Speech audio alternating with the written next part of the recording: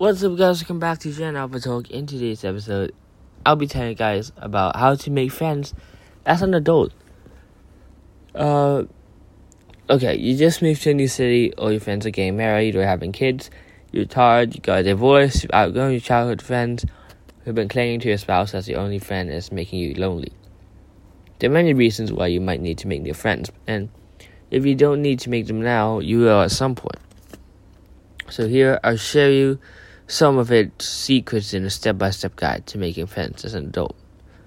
First is to assume people like you. Something surprising I learned while looking up the science of friendship is that people who fear rejection the most are unknowingly most rejecting others. Why? Research finds that people who assume they'll be rejected when circumstances are ambiguous, like when someone's quiet than usual, tend to withdraw and become cold, ultimately pushing others away and willing the rejection they fear. Researchers, however, told people they'd be accepted when entering a group, even when this wasn't true. They shared more, disagreed less, and were more positive, ultimately making this premonition come true. Danu Anthony Stinson, a psychology professor at the University of Waterloo, and her colleagues remarked that if people expect acceptance, they will behave warmly, which in turn will lead other people to accept them. If they expect rejection, they'll behave coldly, which will lead to less acceptance. So the more you assume people would like you, the friendlier you'll be. And the more they actually will, and I promise you won't be deluded by assuming this. According to research on the liking gap, when strangers interacted, they later underestimated how alike they are about one another. The underestimation is even more pronounced for self-critical people, so assuming people like you might bring you closer to the truth. Don't wait for friendships to happen organically. I met a guy who was remarkably friendly, and I asked her how she became that way. He, not she, is a guy. He told me his mother always told him, everybody wants to be your friend. They're just waiting for you to initiate. It's true. You may think everyone already has their friends, but the research shows we're lonelier than ever before. So many of us are waiting for someone else to initiate with us. But according to one study, when people viewed friendship as happening without effort, they were lonelier years later. When they viewed friendship as taking effort, they were less lonely. Pursue a hobby in a group. Rebecca G. Adams, a sociologist, remarked that friendships happen organically when we have repeated unplanned interactions and shared vulnerability. Unfortunately, as adults, we rarely experience these ingredients like we did as kids, playing at recess and schmoozing at lunch. Sure, we'd see our colleagues day after day, but workplaces aren't known for fostering vulnerability. As adults, we have to recreate this infrastructure. You can do so by pursuing our favorite hobby in a community. You can join a hiking, running, or improv group, a book club, a language or a meditation class, or a kickball league. Overcome covert and overt avoidance. So you pick your group, you're doing great. I once thought showing up was all it took, but as they say in the old shows, wait, there's more. If you've shown up, you've overcome overt avoidance. When we stay home because we're too afraid, and they just now you must overcome covert avoidance, which occurs when you show up physically but check out mentally. Covert avoidance manifests as diddling on your phone or chatting with the one person you already know. To overcome it, you must introduce yourself to others. Hey, my name is, and then your name, how long have you been coming to this event, how do you like it? I know it sounds scary, but remember, assume they like you, and it won't be.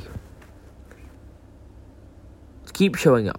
So you showed up to the group once and was awkward. You may be ready to run home, immerse yourself in reality television, and decide watching someone heave a cocktail at an unsuspecting victim has become more important than making friends. Such is life. But before you do, you should know about the mere exposure effect, which describes our unconscious tendency to like people more when they're familiar to us. In one study, researchers had women show up at a psychology lecture for a varied number of classes. 0, 5, 10, and 15.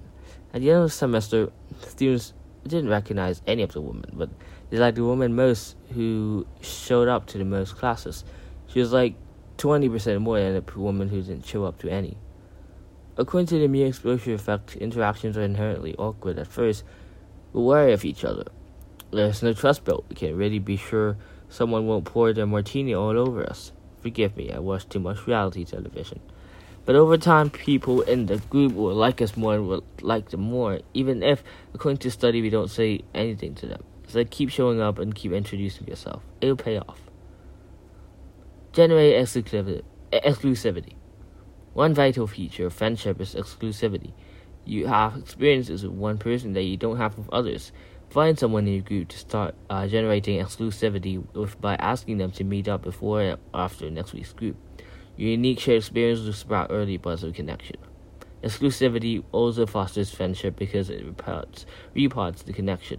Ryan Hubbard, a founder of the Kitestring Project, developed this term to describe how we can deepen friendship by varying the settings in which we interact. For example, your work friend becomes your real friend when you hang out at happy hour.